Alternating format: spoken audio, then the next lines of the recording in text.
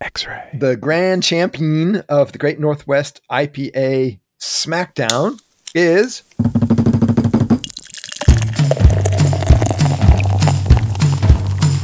It's the Beervana Show, broadcast in Portland on X-Ray FM and available anywhere on your favorite podcast service. We are now joining you from our respective homes, more due to circumstance than to COVID. But hi, Jeff. Hey, Patrick. Yeah, that's right. We're separated, but not forced to be, just by choice. This is, I might as well say right away, the second part of a two-parter where we have our big Northwest IPA Smackdown. Indeed. And what happened was we just ran out of time to finish the podcast part of the Smackdown. The Smackdown is finished. We know the winner. We know the winner, but we ran out of time. We were together and doing this together, and now we're finishing this up remotely. I should say that I'm Patrick Emerson. I'm a professor of economics at Oregon State University, and I just happen to drink beer once in a while. That's my qualifications. And you are Jeff Allworth, author of many screeds involving beer, including the forthcoming Beer Bible 2nd edition, out September 28th. Oh, impressive. I know. I can't believe you remember that. My squirrel brain remembered that from last time. 7 times 4. That's how I remembered. Yeah. So, hi, Jeff, again. Yes. Hello, And Patrick. now we did the intros the way that I was thinking we should be doing the intros. Okay. Well, that's good. After screwing them up last time. Well, I'll remember that for the future. What has happened in the interim since we last left off with the first stage of the Great Northwest IPA Smackdown was a little game of football between England and Italy, which did not end well. Yeah, that just concluded. So I'm I can't imagine gutted. you're feeling great. Yeah, I bet you are. Especially since it was my boy, Bukayo Saka, who's an Arsenal player, young kid. It was hard to see, but he missed the deciding penalty kick. That's really tough. I got on my beer tweeters because I follow a lot of folks across the pond, and there was a lot of gnashing of teeth and beating of breasts, and it was bad. Although I will say, at least on beer Twitter, the British folks were pretty proud of their lads. So I assume that. Yeah, I hope that folks did well, and to be honest, the best team won the competition. Italy, from the start to the finish, were, I think, clearly the best team in the competition, and so I suppose the football gods spoke, and the best team won. So congratulations to Italy, but I'm sad. Yeah, it would have been nice after all these years. It would have been nice for England to actually win a trophy. Anyway. And the other thing that's happened since then, maybe not actually the first time, but you went back to the movie theater. I saw. I did. Yeah, no, that happened. That happened yesterday. So in between our recording and now, and I saw myself The Black Widow. I haven't. How was it? Thumbs up, thumbs down?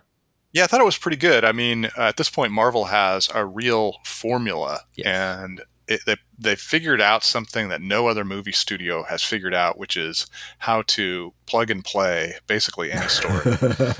And so, you never feel like there's much of a risk that you're going to dislike a movie. They've made maybe a couple bad ones in this series, but I thought it was nice. It was definitely slightly different than the others, and I thought to its benefit, there was a little bit more social commentary. Particularly, it's interesting ever since the Me Too movement has come along, and later racial reckoning. Mm-hmm. It's really hard to look at anything in pop culture without seeing resonances of these other wider issues, and so this one really. It's about a woman heroine, and it's impossible not to feel that. And I felt like it was, it was directed by a woman and had a male writer, but it really touched on some nice themes, which I thought were handled quite nicely. In of course, the classic Marvel package of big explosions and a lot of wry, fun comedy too. So. And you're a Stranger Things guy, I know, so you'll appreciate David Harbour's turn, which is yes, I saw in the previews that he he plays a role. That's really cool. Yeah.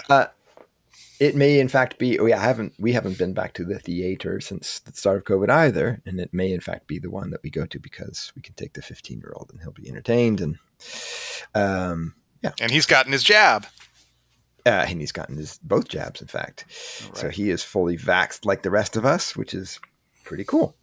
So we're feeling it's sometimes awkward, but for the most part, we're feeling pretty good, pretty confident, getting out and about. Yeah, they did release it on television as well as the big screen, and of course, many people will not find it a compromise to see it on the little screen. But I'm old enough that I really like the big experience, so I recommend it. Go see it on the big screen. Yeah, me too. In fact, I've sort of been waiting for a good excuse to get. This seems like the first really good excuse to get out there and go see something on the big screen. So indeed. And then we watched ours at Living Room Theater, which is downtown. So we walked over to one of the many fine breweries in our fair city. We went to Deschutes, and I had a Black Butte Porter in, sort of an homage to Black Widow. All right. And how was it? You know what? That is such a damn fine beer. Yeah. I just don't have it very often, and when I do, it was also just kind of calling to me. We had this was we're recording this one on a Sunday. This was Saturday, and we had our big taste off on a Friday. So I did not want an IPA. I wonder why. Yeah, so it really hit the spot. And then that's one of those beers that you don't like. IPAs are something that's constantly evolving, and you sort of want something that's kind of a new version of it, maybe. But that's a beer that you just don't want to change, right? It's sort of a timeless beer. That's right. And we'll maybe talk about this a little bit later on, but I think it has a quality that you don't find in many beers, which is one of refinement. It is a beer that has been made for over 30 years, closing on 35 years. And it's a brewery that's really dialed it in. They have tweaked it an almost atomic level to get it exactly where they want it. So you really experience the kind of complete refinement when you taste a beer like that's been made for so long. And I appreciate you're making me want one. Yeah, it's nice. It's nice to go to one of the old classics where a brewery really cares about it and is taking care of the brand and making it just spectacular. And of course, at the brewery is the place to have it. Yeah, absolutely. Fresh off the tap. But did they serve it on a normal tap, or did they? They did. No, they didn't nitro this one. They had, what did they have on nitro? They had something kind of cool on nitro, and they have cask engines there, but they seem not to be doing cask at the moment. So, yeah, that seems to be something we're waiting to start back up after COVID. Maybe it wasn't the greatest thing to have cask beer just sitting there. And just, when there are a lot of punters, and our quick post-COVID kind of observation of what's happening. A Saturday night, Deschutes Brewery for the last decade would have been one of the hottest tickets in town. Oh yeah, we walked over there at about like 7:30, something like that. Yeah, you're looking at least an hour wait in normal times, and it was busy, but we got sat in one of the outside tables immediately. So they're we're not back to full. I know it's funny, and as I say, I think there's also I mentioned this on a previous pod. There's a little bit of a chicken and the egg thing going on that a lot of these places don't have full menus yet. They're still staffing up. They're still not sure exactly if customers are returning, and I think customers like me sometimes I'll look and think, oh well, it's a limited menu and a limited number of beers, and so I'll wait. And that, of course, perpetuates the wait because the customers aren't showing up as much. I've been a little bit surprised that it's taken a while. We went and had dinner at a sort of a very hip eating spot, and it took a while for us to get a reservation. So there are a few places. It's not a very big place, and they're only doing outdoor seating. There's a few places that are experiencing sort of robust demand, I guess. But that's probably because the supply is so limited. Right. And the big brew pubs are, volume based. Yeah. And Deschutes, for those who have been there, can call it to mind. It is a giant place, and that now they have even more expanded outdoor seating which is left over from COVID. So they have a tremendous amount of seating, which helped for sure us getting a seat, but still. Yeah. And the weather's been fantastic. So places that have outdoor seating, are seeing perfect conditions for people to hopefully to want to come and hang out outside if they're nervous about being inside. Absolutely. So go support your local brew pub is what we're saying. Brewery. Absolutely. Yeah. Get out there so they can start brewing more beer and making more food and making it more like it was before. All right. Well, no doubt all the listeners have tuned in today for the thrilling conclusion of the Great Beervana Show, Northwest IPA Smackdown. Indeed. Da, da, da. You'll recall that last week we assembled a range of Oregon and Washington IPAs and tasted them blind through great effort and a lot of masking tape. We did it because we didn't have a third person to help us. At the end of that show, we identified 6 beers that we sent to the finals. So we conducted that finals on the same day, that same Friday, where we recorded the first part. And we will reveal the grand champion and the silver and bronze medalists today. That's right. Very exciting. And as with all blind tastings, there was a lot of surprise and intrigue. So that's fun stuff. Yeah. So to remind you, or if you haven't heard the first part of this, you might want to, but you don't have to. So to remind you our sort of conditions, what we were trying to find is regular production IPAs, not one-offs or not special ones, only IPAs. We didn't want double IPAs or session IPAs or black IPAs. Do they even have black IPAs anymore? You wrote that down, but I don't think I've seen one in ages. Yeah, they do. They have them around. Okay. Well, rare. They're rare, but they're still around. They also had to be in cans just because of our limitation to keep things blind. So we decided only cans. And we did mix in hazies and non-hazies. So hazies and West Coast were both in the mix. And state bragging rights were on the line. And you might remember that the team competition finished with Oregon on top, 285 to 248 in our 248.5 in our very sophisticated point scheme. Yes, precisely calibrated. And just to give you also a rundown, we had 8 from each state. And from Washington, it was Rubens, Georgetown, Backwoods, Elysian, Fremont, Top Cutter, Aslan, and Trapdoor. And from Oregon, it was Von Ebert, Breakside, Sun River, Fort George, Freem, Block 15, Ninkasi, and Boneyard. I think I got them all there. I think that's right. I have my notes. I was looking at them. You had them in a different order, but it looks right to me. Yeah, this is actually in the order that we actually randomly numbered them. Except I had to skip over the pick out the Washingtons and the Oregons. This, by the way, we should also admit excludes lots of great breweries and great beers, and we weren't trying to pre-select necessarily the greatest of the great. Although we did ask people for suggestions, what they thought were really good Northwest IPAs, but I don't want to suggest that there aren't other great ones. For example, I don't know, in Washington, their Stoop was actually a beer we had, but we didn't include. Boundary Bay has been making great IPAs for a long time, and so on and so on. In Oregon, I don't know, Ecliptic makes great IPAs. Deschutes, for example, makes great IPAs. So just to admit that this wasn't intended to be the final word on great IPAs.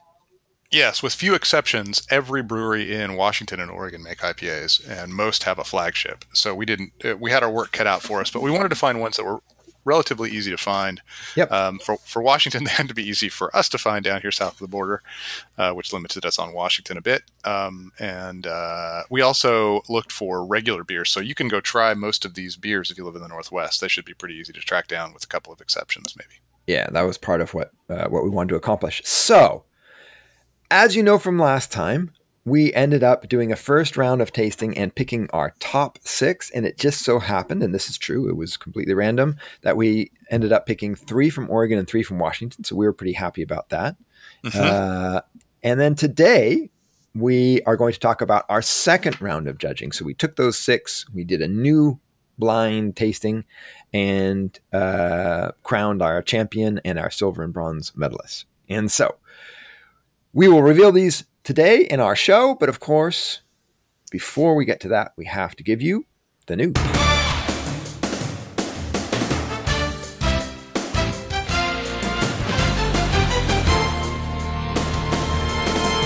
It's not often that the passing of a single bar is newsworthy, but not many bars are Denver's Falling Rock, one of the most celebrated and important craft beer bars in the country. Owner Chris Black made the announcement some time ago, citing changes since we were kind of off the air, we're mopping up a little of the big news from back in the days. Right. So yeah. This, if you may already know about this, but anyway, owner Chris Black made the announcement citing changes in the neighborhood, more competition, and the difficulty finding staff to stay open post-COVID. Falling Rock has been a signature part of Denver's beer scene for the last 25 years. And you used to live in Denver. What do you have to say about this news? It's a shame. I think, we were talking about how beer producers had to pivot in the age of COVID and how they had to switch to packaging, how they had to do deliveries, how they had to find ways to sort of get beer off taps and into consumers' hands in other ways. And that I don't think we talked about too much, leaves places that are tap rooms. I mean, not dedicated tap rooms, but beer bars like this, which are largely draft, sort of in an awkward position where it's just really hard to sell beer and serve customers. I don't know if COVID was the main reason for this, but I suspect it's been a tough 18 months. For places like that. I read a little bit of the commentary, and I do know that one of the ways COVID impacted it is that Denver's kind of a weird town in that its downtown is sort of an event space. Yeah, there's people don't just necessarily hang out downtown all the time. No. So they need to be drawn down there, and since everything was canceled, people weren't just hanging out downtown, which really hurt them. Yeah, so. And a big part of what drives downtown traffic has been since 1994, I think, was when they built not Coors Field anymore, is it? It's some other field. Right. Yeah, they definitely cited that specifically. The Colorado Rockies built a stadium right downtown, and it really revitalized a big part of downtown. And the thing about downtown Denver, and I know this because I lived and worked there for 6 years, and I worked right downtown, was there's almost no residential at the time. There's been a lot more built since I left. I left in 2006.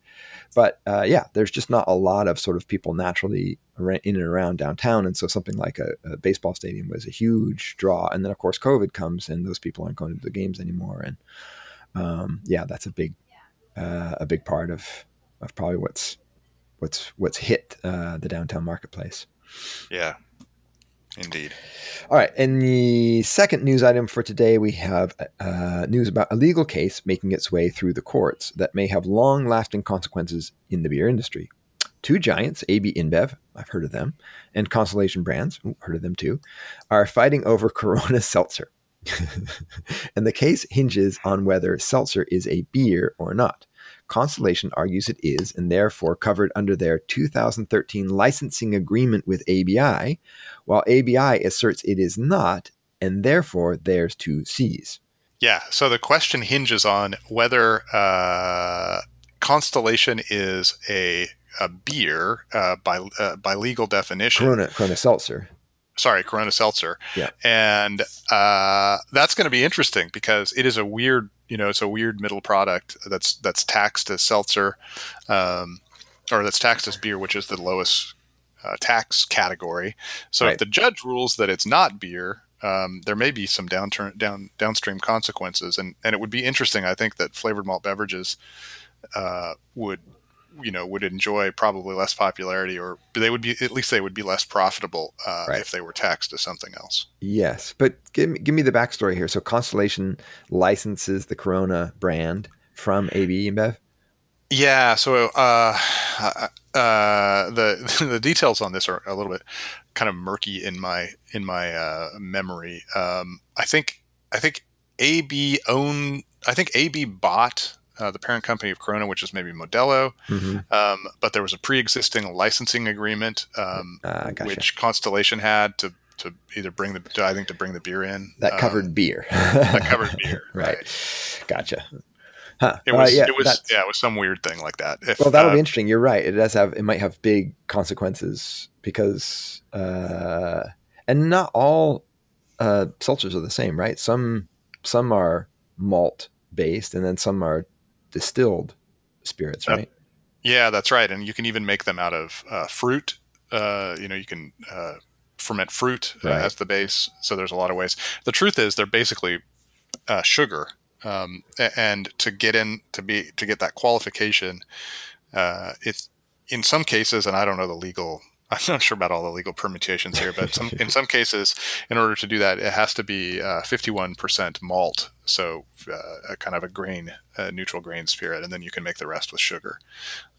So yeah, it's kind of deep weed stuff, but a single judge could have the capacity to alter the industry here, which is and between the two of them, of course, it's huge because seltzers are going crazy right now, and it's going to have huge implications who gets to sell the Corona seltzers. Yeah. Okay. So now we have to turn to our second round of our Great Northwest IPA Smackdown. So I think it's probably a good place to start by reminding you who the top 6 or the 6 finalists are. That's right. And I will go in order of the way that they were labeled randomly by us. No, I won't. I'll actually go by state. So from Oregon, the 3 that made the final cut are Sun River's Vicious Mosquito, Fort George's 3-Way, which is kind of a cheat because it's a regular occurring IPA, but every year it changes. It's a collaboration with 2 other breweries. And we have Von Ebert's Volatile Substance. So those are the 3 finalists from Oregon. And the 3 finalists from Washington State are, speaking of AB InBev, Elysian's Space Dust. Yes, it made the top 6. An AB InBev product. Reuben's Hazelicious. And Trapdoor from Vancouver, Washington. And I didn't write the name of it down. Hold on. Glowed Up. I got you covered. Thank you. And I'm going to admit that I didn't even know Trapdoor existed. I'd never heard of the brewery before. It's a smallish brewery that has made some noise, but is definitely, what you didn't mention in the final 6 is some of the breweries that we did not select, which included breweries like Breakside and Freem and Fremont and Georgetown. Some kind of big names that are super famous for their IPAs. So little Trapdoor coming in from the Couve definitely would have been considered a pretty serious dark horse, I think, at the start of things. But here they are. Yeah, I mean, we picked 16 beers and breweries that we were pretty confident make pretty great stuff, or made pretty great stuff, one or the other. So I suppose it's not a big surprise, but yeah, some of the ones that I always sort of think of as like the best of the best didn't make our final cut.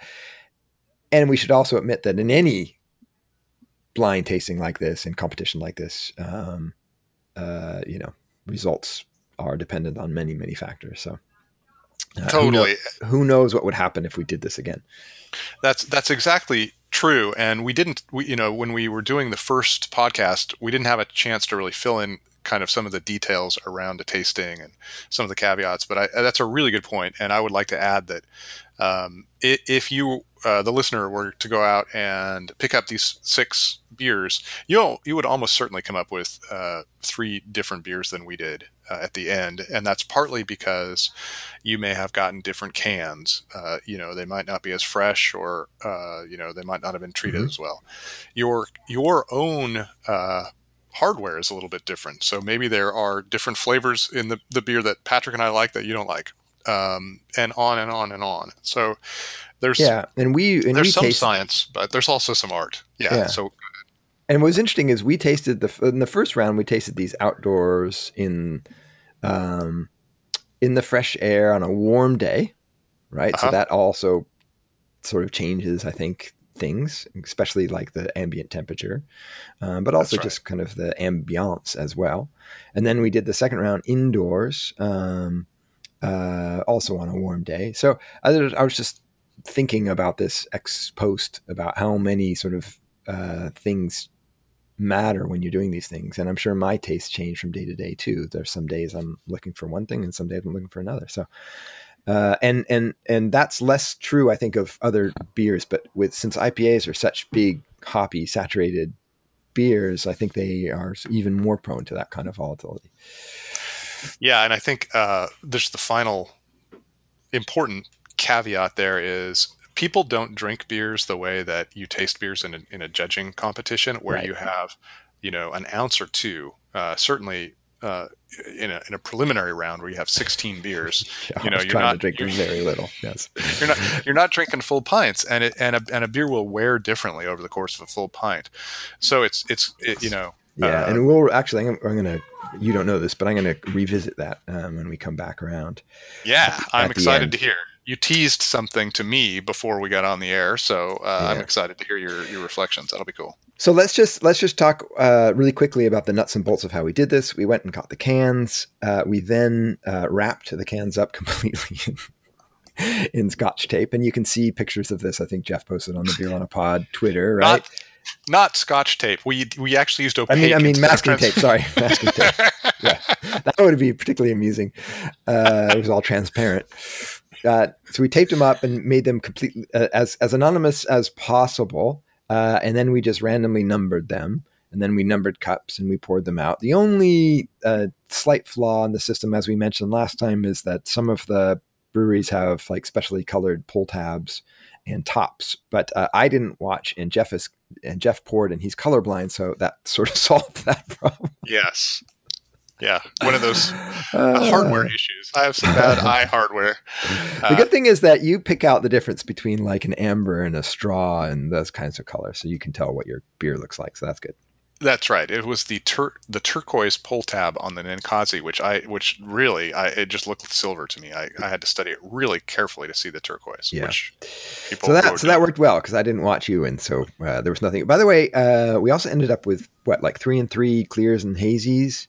And we also ended up with 3 and 3 Oregon Washington and 3 and 3 16 and 3 and 3 and 3 12-ounce cans. So that was interesting. The 16 versus 12 might have given things away, but luckily we're old men and our minds don't remember little details like that. So that's right. Okay, so that's how we did it, and then we poured out a small pour in a bunch of different clear cups, and we were able to look at what they looked like, what they smelled like, what they tasted like, and as Jeff said, we're talking about 2 little sips for the most part. To try and get the full experience so that we weren't rolling around drunk by the time we got to beer 16. Right.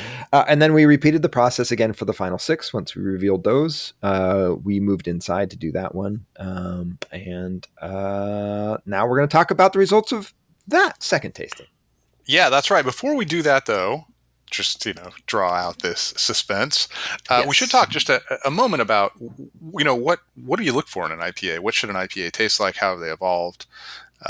And yes, I think we've talked a lot about IPAs on this podcast. We probably don't have to go down that road too deeply, but they definitely have changed. And I noticed this when I was judging the American IPA category at the Oregon Beer Awards this year. That it's a style that's been in flux, evolving for 25 years. Yep. And so it's an interesting, this is another one of those ways in which we, your results may vary depending on how you feel about different epochs. So we had some beers in the lineup that were much more traditional, old school, early aughts IPAs, so they were much more piney, featured the hops before the great innovation in hop breeding. So before Citra came along in 2007, there was, Citra, Centennial, Simcoe, these older hops that had a very citrusy, piney quality, which is the flavor of the United States. So it's pretty typical even in modern IPAs, but I think you meant to say Cascade. What did I say? Citra. See, oh yes, Cascade. Thank you. Before Citra, there was Citra. Right. No, yes.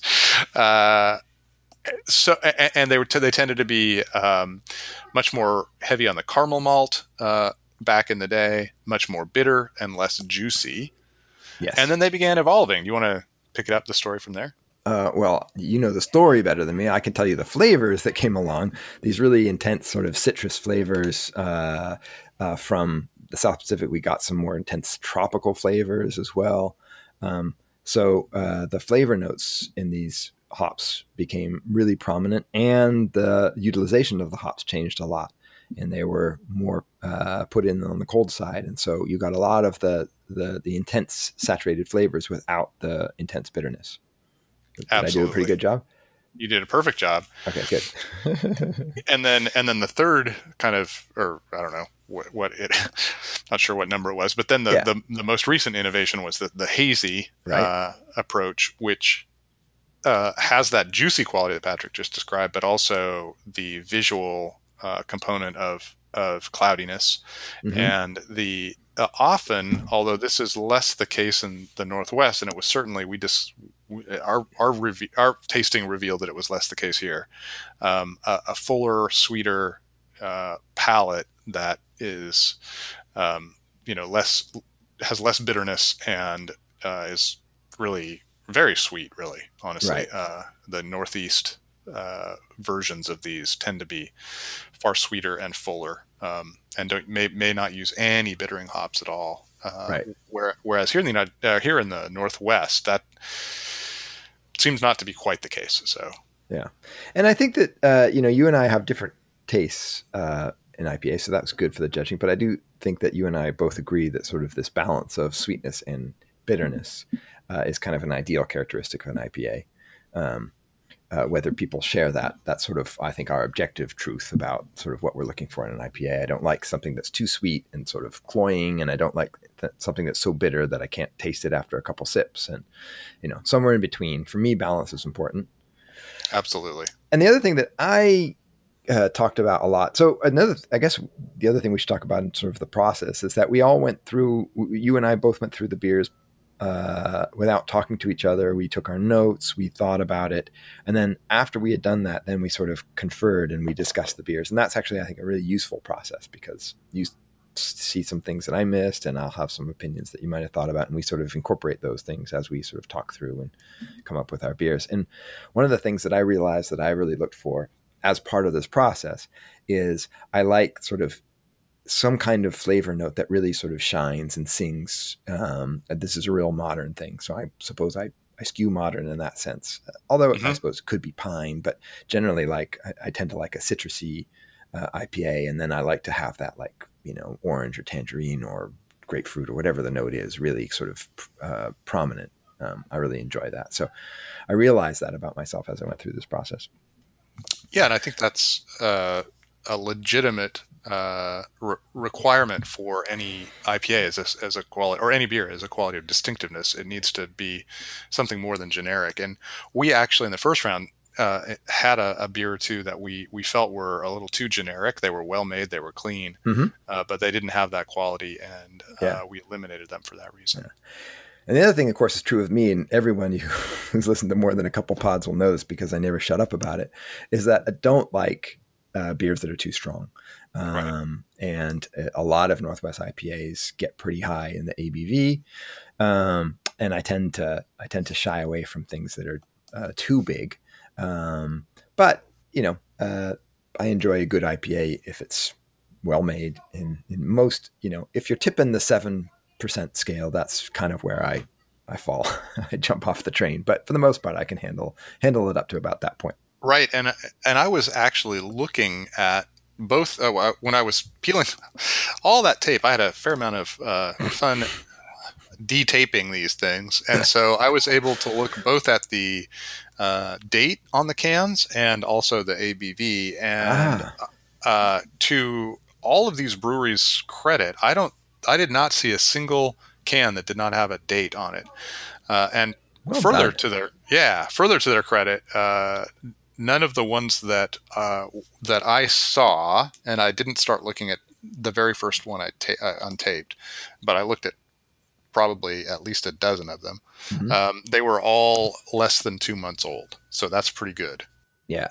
We didn't have any beers that were really long in the tooth, which that brings that's a whole other factor that really changes things. Sure, and yeah. Mostly, and I think this is another thing that we're seeing in the in the Northwest, is a lot of IPAs now kind of are in the 6.2 to 6.4 range. Like that seems to be settling down to where the strength is, which is also really good. Yes. Pretty high on that. Yeah. Yeah. Because for a long time, it was the high sixes, low sevens seemed to be sort of the average, which was a little too much for poor old me. That's right.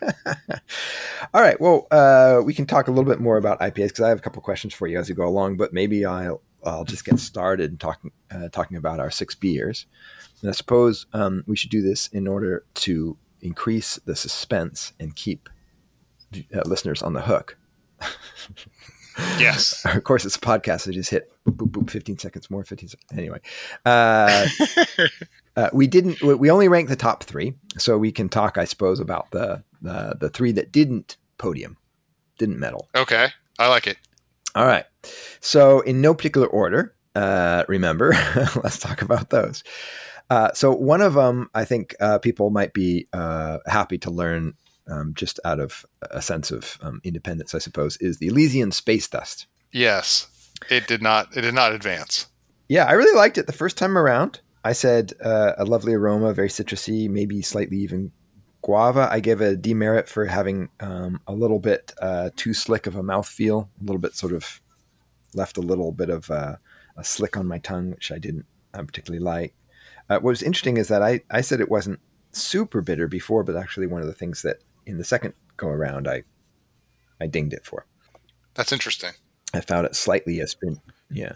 Yeah, my notes. I know what you mean by the astringency. I wrote down black tea, right, which is kind of a tannic quality. It was, and this is another thing that might happen in a taste off. It was a comparatively mild beer in this flight, and so it was very harmonious. We ranked these beers on aroma, flavor, character, harmony, and gave them an overall score as we were going along.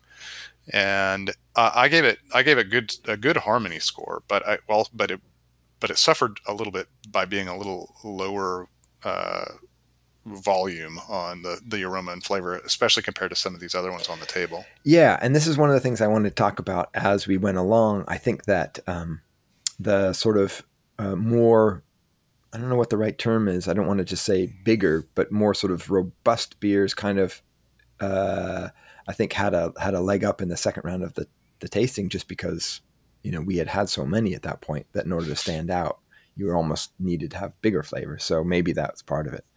Yeah. Although I'm proud of myself because I'm looking at my little scores for each of the categories, and they're pretty consistent across both tastings. So yes, and me. Mine are also fairly consistent. But I'll say that when we were tasting the beers the second time, I managed to flush my memory out of the first tasting pretty well. So there was only one beer there that I really recognized. And, yeah, I didn't mean that I recognized it. I just meant that I think my my palate had been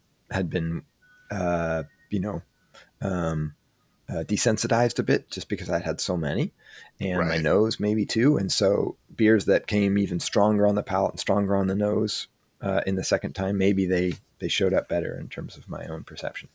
Right. If that makes sense. So another beer we tried. Do you want to go to the next one? Yeah, go for it. Kind of shifting gears a little bit is a hazy from our friends at Fort George 3-Way IPA, and this one actually got discussed. This was sort of maybe the fourth beer. It was trying to worm its way into the top and didn't quite make it. And that's impressive because it's a beer that just got released. It's as we said, it's the one beer that's not a regular in terms of the formulation every year. But I thought it was great. It had a ton of the juicy kind of overripe fruit tropicality that you want in a hazy. Almost it's got the tropicality, but then it feels like what tropical fruit tastes like on a hot tropical day. Yep. Just steaming in the sun. It was a little bit hot on the tongue, which isn't a negative. It was just noticeable. And I think a lot of times people like their hazies. A lot of hazies are pretty strong, and I think one of the reasons that's a benefit is because it helps add balance for what are thicker, sweeter beers, and it also it volatilizes the aromatic, so it really makes it pop up as well. So it has a couple of benefits there, and I noticed that in this beer. Yeah, for me, I really like this beer. I thought the flavor was fantastic. I really just, in terms of just a pure sort of flavor experience, I thought it was one of the very best. But yeah, for me, it's a big, big beer, and that to me means I taste the alcohol, and alcohol for me personally is just kind of a not an off flavor in terms of a bad beer, but just a flavor that I don't particularly enjoy, and so that's probably the biggest complaint I had. We know, by the way, because we discussed a couple of years ago, we went to Rubens in Washington, and they were part of the three-way, and we know that they take this very seriously. That it's not just a let's put our names on it and just make something. That they actually spend a lot of time developing the recipe together and going through iterations until they come to something that all three of them like. So I know that they that this is a serious project that they take a lot of time, and you can tell the result is a refined beer. Yeah. Really nice. Yep. I thought it was really good balance of bitterness and sweetness. Yeah, I did too. And it like most of the other hazies we tasted, it was more attenuated than you'd find on the East Coast, which I also approve of. Yes. Yeah. Comes across a little drier and less just sweet and cloying. Yeah. In fact, there's nothing. I don't think there was any beer that we really had that had that sort of Northeast feel to it. No, I can't remember a single one that I thought was just too sweet. So, and we really put them through their paces in terms of exposing, because we put them in these little glasses and they got warm pretty fast, especially when we were sitting outside. So if they were sweet, they really would have sweetened up. So yes, I think we can verify that they've done a good job of making them nicely balanced as far as that. Yeah, it's true. And that's, I think, a good point, that a lot of these we tasted reasonably warm, which is generally a good thing for them to express themselves. But, there's pluses and minuses, I suppose, to both. Right. Okay. And then the last of the three non-podium beers was the Sun River Vicious Mosquito. This is a more classic Northwest IPA. It's a clear, bright beer, and it has the more citrus, dank nose. Exactly. Yeah. I found it was.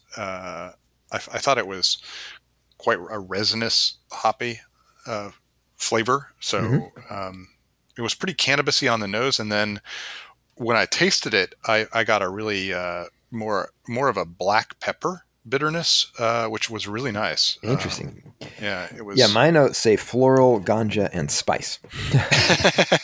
There you go. So I think that's the black pepper note for you. I also thought it was sort of dank, like the sort of more ganja-like hops. I thought that part of the problem for me, again, was just they didn't. These days, when you get served a pint of IPA and you pick it up and you put your nose in it, and just some big flavor pops out, like orange, or, as I mentioned, tangerine or guava or whatever it is. It was sort of a subdued aroma, and a little old school in that sense as well. As you mentioned, it wasn't hazy. It's a bright beer, and it's it's sort of somewhere between amber and straw, so it's kind of a medium colored IPA. It's a really pretty one. And it's a little, and it's also a little slightly old school in the finish. I felt was pretty bitter. It kind of stayed on the tongue a bit. Yep, sharp finish, I note. Look at us. Yes, we're on the same page. As if we know what we're talking about. People outside of Oregon may not be familiar with this brewery. It's in Central Oregon. They win a ton of awards. They're one of the most award-winning breweries in Oregon. So in some ways, this is not so surprising. But in another way, it is surprising in that the beers that normally win all their awards are the ones, they have two lines of IPAs, hazy and non-hazy, and they release those as one-offs. And those are the ones that tend to get most of the attention for the brewery and most of the awards. So Vicious Mosquito is their flagship that they have in their regular rotation. But still, made it into our finals. It's clearly a brewery that knows how to make IPAs. So if you're in Oregon, look them up. They're not one of the breweries that people talk about all the time, but locals know them pretty well. Yeah, Sun River is a funny place. It was a place, I don't know, when was it? Late 60s, early 70s or something. It was created out of nothing on the sort of foothills of Mount Bachelor. Right Yeah, on it's kind the of like a vacation place. Yeah, sort of a resort place. So I've always kind of probably subconsciously discounted them just because it just seemed like a brew pub in a place with a lot of tourists, and so you wouldn't really need to worry about how good the beer was, right? Because people are just going to stop in anyway. But no, they do a fantastic job and are one of Oregon's great breweries. So kudos for making the top 6, Sun River. Hey, I wanted to ask you before we get to the top 3, just to build more suspense. Yeah. What is your interpretation of why IPA became the American craft beer, and now it's been exported around the world? And you go to England now, and you'll find lots of versions of American craft IPA. Essentially, that's nothing like a traditional English IPA. Yeah, it's interesting. There was nothing that was guaranteed. When American brewers started up in the 80s, they tried everything. Sam Adams had a lager. And, we talked sometimes about Pete's Wicked, which was a brown ale. And then there was Hefeweizen, American Hefeweizens here in the Northwest. And there's a lot of different kinds of things. So it wasn't obvious that IPA was going to be popular, but those hops that are grown here in our region are so distinctive and so unusual. And it took brewers a while both to emphasize rather than de-emphasize them, because they were not well regarded internationally, and also how to use them, because they're so intense. They're, a typical hop, a typical European hop will have about something like 4 or 5 percent of alpha acids in the oils, and these are up to 4 times as many alpha acids. So very intense, a lot of oils, a lot of aromatics, a bunch of thiols and interesting characteristics, which means that they're really kind of hard to brew with. You have to figure out how not to overwhelm the beer. Right. But then, so they started doing what you mentioned earlier, Patrick, is putting them later and later in the process, so the tropicality would come out, the juiciness would come out, and it just kind of it was an evolution as customers got really interested in these really unusual flavors, very different from European beer, and then the brewers continued to make them and accentuate these, and the customers liked them, and it went back and forth, and then here we are. Yeah. Do you think that the American hop, breeders were more aggressive in sort of seeking out new strains of hops and new breeds and so on, or is it just a function of the particular climate that we have, or what is it that's sort of created this sort of great burgeoning of hops out of the Northwest? Well, we've always been the hop. Well, I shouldn't say always, but for over 100 years. The West Coast has been where hops were grown. California actually used to have a fair hop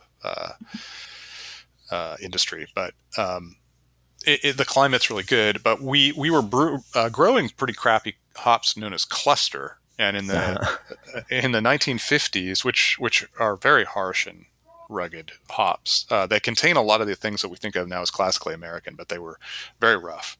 Right. And so the USDA thought it would be a great project to try to develop new hops that were more refined in flavor. And so they launched a project in the 1950s, which didn't really produce any hops until the late 1960s, when they came out with Cascade, and a couple of years later they came out with Willamette. And it turns out that those hops were not especially well. Willamette was more so, but Cascade, which was supposed to be this American noble hop, right, which was going to go in Budweiser and beers like that, it had all this expressivity, and it probably would have just been abandoned if we had never had craft brewing, because it would have had no commercial appeal, and it wasn't a kind of hop that they were going to use in Europe. That we're not going to import it from the United States to Europe. But then craft brewing came along, and once it did, craft brewers were interested in new hops, and so there was some more interest in creating hops for craft brewers, aroma hops, and meanwhile, some of the hop growers were making these extremely intense hops for their alpha acid production, and it turns Right. out some of those also had some intense tropicality. So just Right. sort of by accident, craft brewers like, oh, look at this hop. It's got 17% alpha acid. If I put it in a dry hop edition, it's amazing. Yeah. And so So that the kind of helped. impetus was to create a hop that was super bitter, so you didn't need to use as much to bitter your beer Yeah, if you're a big macro brewer. But then it had these crazy great flavors you could extract from it, and that's what craft brewing did. that's right. All right. Well, we should Let's do it, man. Yeah, let's not prolong the suspense any longer. So, our three medalists coming in third place, the bronze medalist was Rubens Hazelicious from Washington. Way to go, Rubens. From Seattle. The name gives it away. It's a hazy. Uh-huh. I found the aroma slightly subtle, but the flavor really popped. Thought it was sort of tropical citrus, a really nice balance between the sweetness from the flavors and the bitterness of the hops, which meant that it finished nice and clean on my palate and made me immediately want to go in for another sip. And I also gave it high marks for its mouthfeel. Just I thought it was nice and full and enjoyable on the mouth, but nothing too resinous or nothing that lasted too long. And the nice little sort of bitter snap at the end really helped clean the palate for the next sip. And what about you? We had very similar notes. I also noted its mouthfeel. I wrote fluffy as a mouthfeel, and I commented in my notes about how well balanced it was. And I think that's a really important thing to do in these intense beers. And so I'm right there with you. It's very lush and fruity. I got passion fruit and tangerine were kind of the flavor compounds that I got. Yeah, which is lovely. Yeah, it is lovely. And they were dialed exactly right. They weren't like a speaker that goes past what it can actually handle and it starts to get fuzzy. Sometimes hops will do that, and this was not that way. It was like really just right on. Yeah. Yeah, exactly. And it had just what I was talking about. It has that note, like you said, passion fruit and tangerine. I'll take that. And that's like that flavor that just really sings to me. Like I'm looking for something that's really distinct. Oh, that's just fantastic. So well done, Rubens. I'm not super surprised because Rubens is a fantastic brewery. I'm not either. And we really waffled about whether to go. We were going to go Rubens for sure. And we were waffling about whether to go Crikey or Hazelicious. And I don't know how Crikey would have fared, but I'm glad we got Hazelicious. So they're in the top three. That's a very good point. In fact, I didn't have to make that decision because when I went to the store and looked for the Rubens, the Crikey was sold out. So I was like, okay, well, the decision made. Hazelicious. I probably would have argued for Hazelicious because I know on previous tastings that I'm not as fond of Crikey as I am of Hazelicious. So there you go. There you go. All right. Silver medal, which also gives away the gold medal. But the silver medal was from Spunky Little Trapdoor Brewing in Vancouver, Washington. Big surprise. With their, and again, I didn't write this down, with their hazy called Glowed Up. Glowed Up. Thank you. Yeah, this was super surprising. I had no idea. In fact, it only was added to the competition at the last minute because we had a couple of extra beers. We needed to figure out what number 16 was going to be. And I'm glad we did because it's a fantastic beer. It really is a fantastic beer. It's another hazy. So we had two hazies and if you've been following along, you know what our gold medal was not a hazy, but I think that's a nice mix. It's probably appropriate for where we are in the world right now that we'd have a couple of hazies in the top three. Mm-hmm. This is another beer that just wins on just accomplishment, refinement. It's a really well-made beer. Yeah. It had actually kind of a slightly understated fruity aroma that in my mind, it really blossomed in the mouth though. So I got mango, I got a little bit of strawberry, which is surprising. I got orange, just all these lovely fruity notes. It was very smooth. It did have a little bit of bitterness at the end, which was great. It kind of stiffened it up.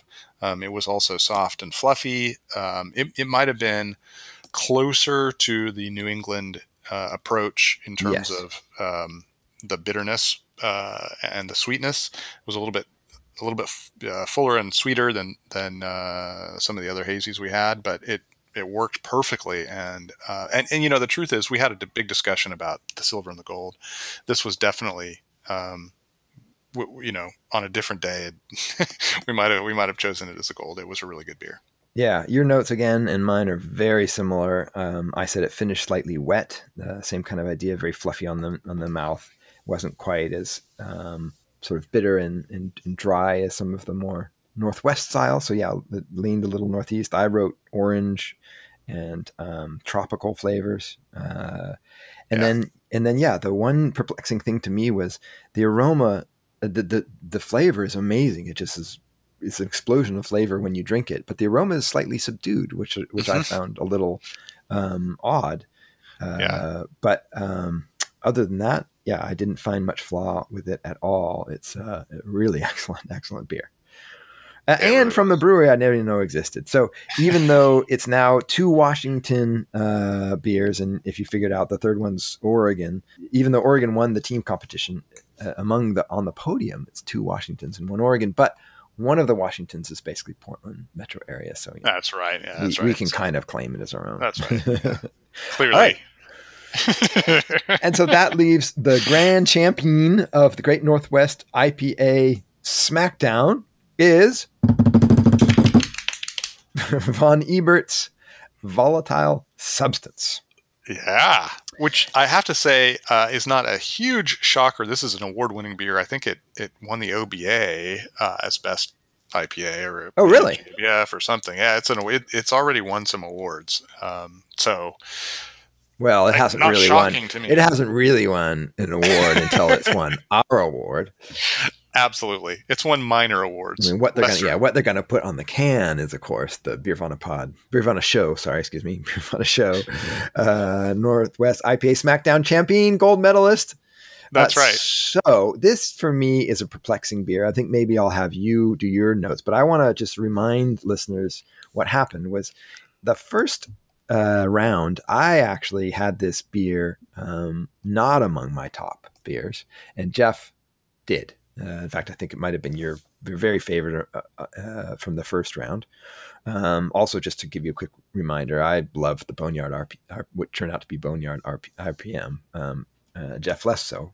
But what was interesting to me about this beer is that in the second round of tasting, I had this as the top one. Yeah, it would really surprised me when we were going through and you said, I would choose this one first. What? Yeah. So why don't you give your flavor notes, and then I'm going to tell a little story about this beer. Cool. Okay. It's an interesting beer. It is, I think, the future of IPAs in many ways. It is a clear beer. It's a beautiful beer. I think it's Sam Pecoraro. I hope I'm pronouncing your last name correctly there, Sam. He makes beautiful beers, and it was a beautiful beer. I always admire that. But it is both old and West Coast in that it is fairly bitter.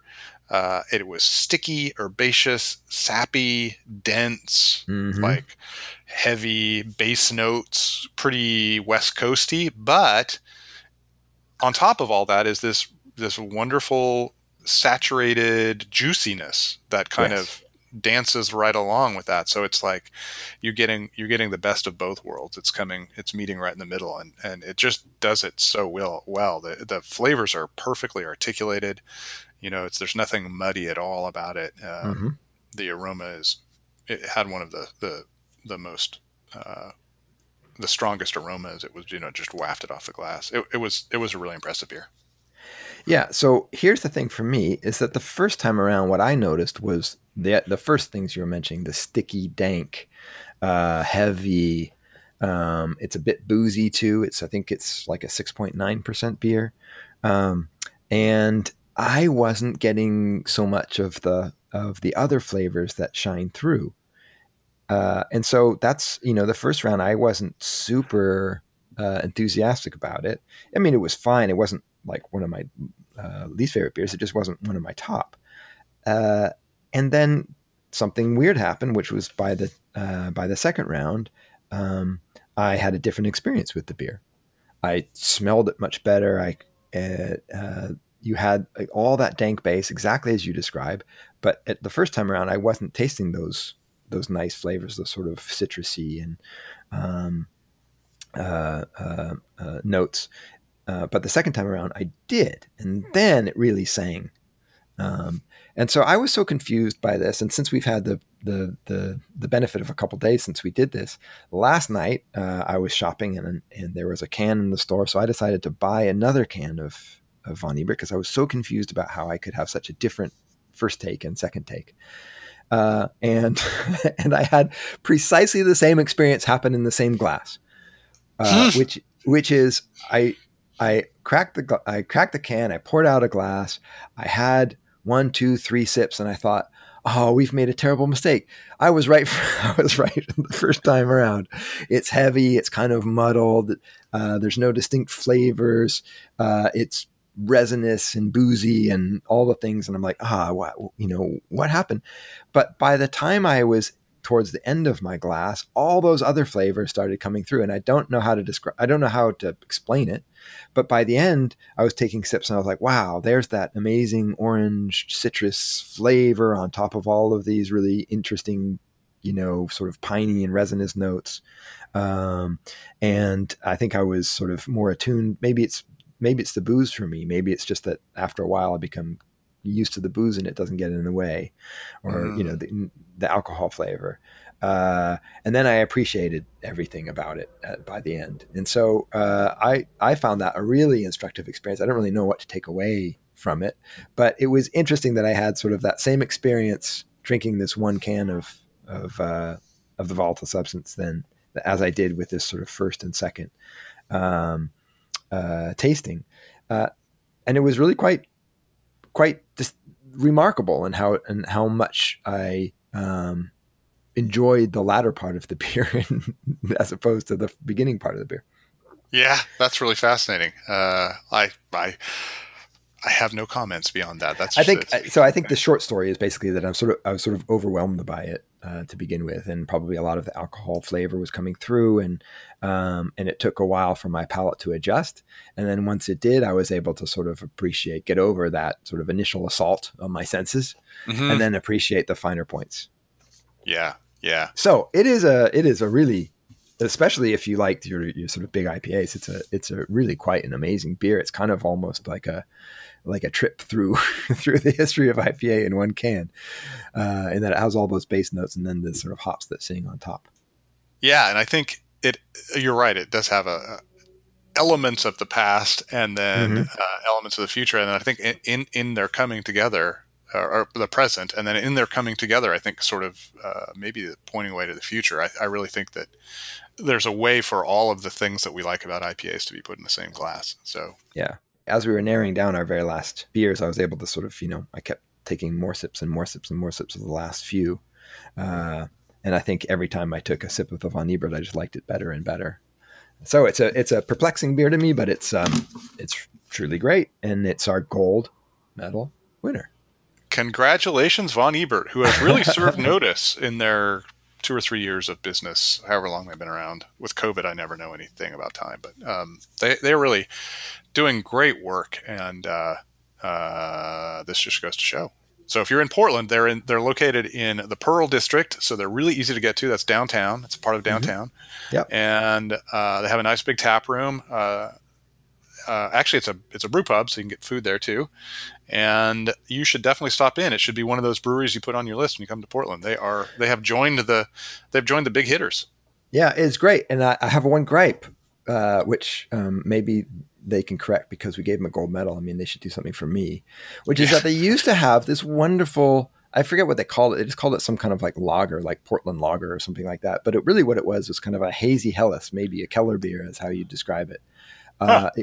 It was fantastic and quaffable and great on a hot day. And I could just sit there and have 3, 4, 5 pints of that stuff. And it may be a victim of COVID. I'm not sure if it'll ever come back, but it hasn't been on the menu recently. All right. Well, there you go.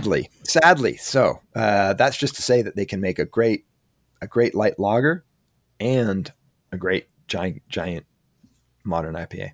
And they have a second location at a golf course in East Portland where they're doing wild ale. So they're really an ambitious brewery.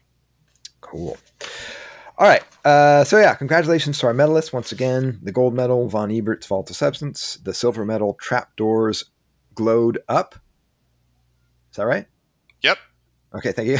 And then the bronze medal was Rubens Hazelicious. So that's Portland, the gold, and Vancouver, Washington, the silver, and Seattle, the bronze.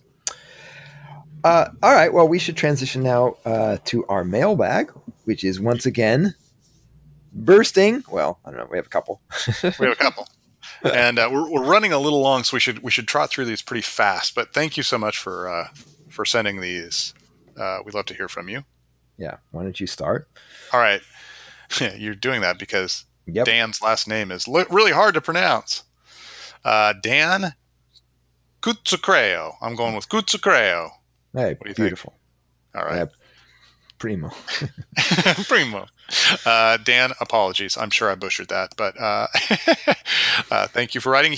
Dan writes, I really enjoyed the episodes you've done once in a while that are deep dives on a particular beer style, especially the one on pale ales from a year or two ago. I'd love to hear more episodes in this vein, especially about important but less trendy styles. And in particular, I was curious if you might consider doing one about brown ales. This is a style I've loved since I started drinking craft beer, and for a time it seemed like one most breweries made. At the very least, a seasonal offering. Cigar City Maduro and Bell's Best Brown still show up near me on occasion, but it really seems to have fallen into becoming a pretty niche style, and not one that seems primed for a revival anytime soon. I think you're right about that, Dan. Yeah. This thought came to me when you were discussing Pete's a few months back, which we even mentioned here, and I'd be interested to hear your take on that history of brown ales and learn what's happening to them lately. All right, Pete. All right, Dan. We'll do this then. Brown ales are sort of interesting, actually, and I would love to do that. I love these style dissections, and we've never done one on brown ale, so let's throw it in the hopper. Yeah, we should do it, and I'll just quickly throw out that early in the very crude, that we're now in the sort of the mostly crude days of the Biervana show, but in the really crude early days of the Biervana show, we did a lot of these very deep dives into styles. And they're now like years old and back in the poor audio days. And so we've discussed whether it would be worth going back and basically reinvestigating, doing deep dives on those same styles in an updated version. So I'd like to know what you think about that. Yeah, let us know. All right. Thanks, Dan, for that. And Jason Fleming writes, I was reading an article on Vox about food waste, and it got me thinking about beer. Sure, there is some segment, likely not large, that looks at dates on beers and buys based on that, but most people don't. So how do grocery stores and bottle shops manage product that might be out of date? Who eats the costs, and who determines out of date? Does beer ever really get dumped for being old? We've seen the stories recently about the larger breweries' sales flatlining or even decreasing. Did they go through a phase where the product actually had to be dumped because presumably there is some lag between the market deciding to buy less of something and the production going down, essentially? Or maybe this all has an easy answer. I just don't know. That's actually a really excellent question. So tell us, Jeff. So the responsibility falls on the distributor, Jason, you might have listened to our series that we did on distribution. The way beer gets sold in America, typically, there's some variations here, is a brewer will sell it to a wholesaler who sells it to a retailer. So when you go to the grocery store and you see old beer, that is beer that the distributor should have recalled. Yes. They should be grabbing that out of code product off the shelves, but they don't always. And at that point, the supermarket or whatever is selling old beer, and that's actually not a great thing for their customers either. It's like selling old bananas. No, and a great frustration to brewers, right? Who don't like bad product being sold. Though, to your other question, what happens to that beer? I haven't the vaguest clue. Do you have any idea what happens to that beer? No, I don't. They probably That's a really good question. They probably just give it to their sales staff for free. Here you go. Here's some old crappy beer. It's got dust on it. Good luck. Instead of a gold watch. You've been with us 10 years. Here's a case of out-of-date beer. I don't. And I also don't know who establishes how long is too long. I suppose the brewers do. For each beer, they might say after 2 months, this is out of date.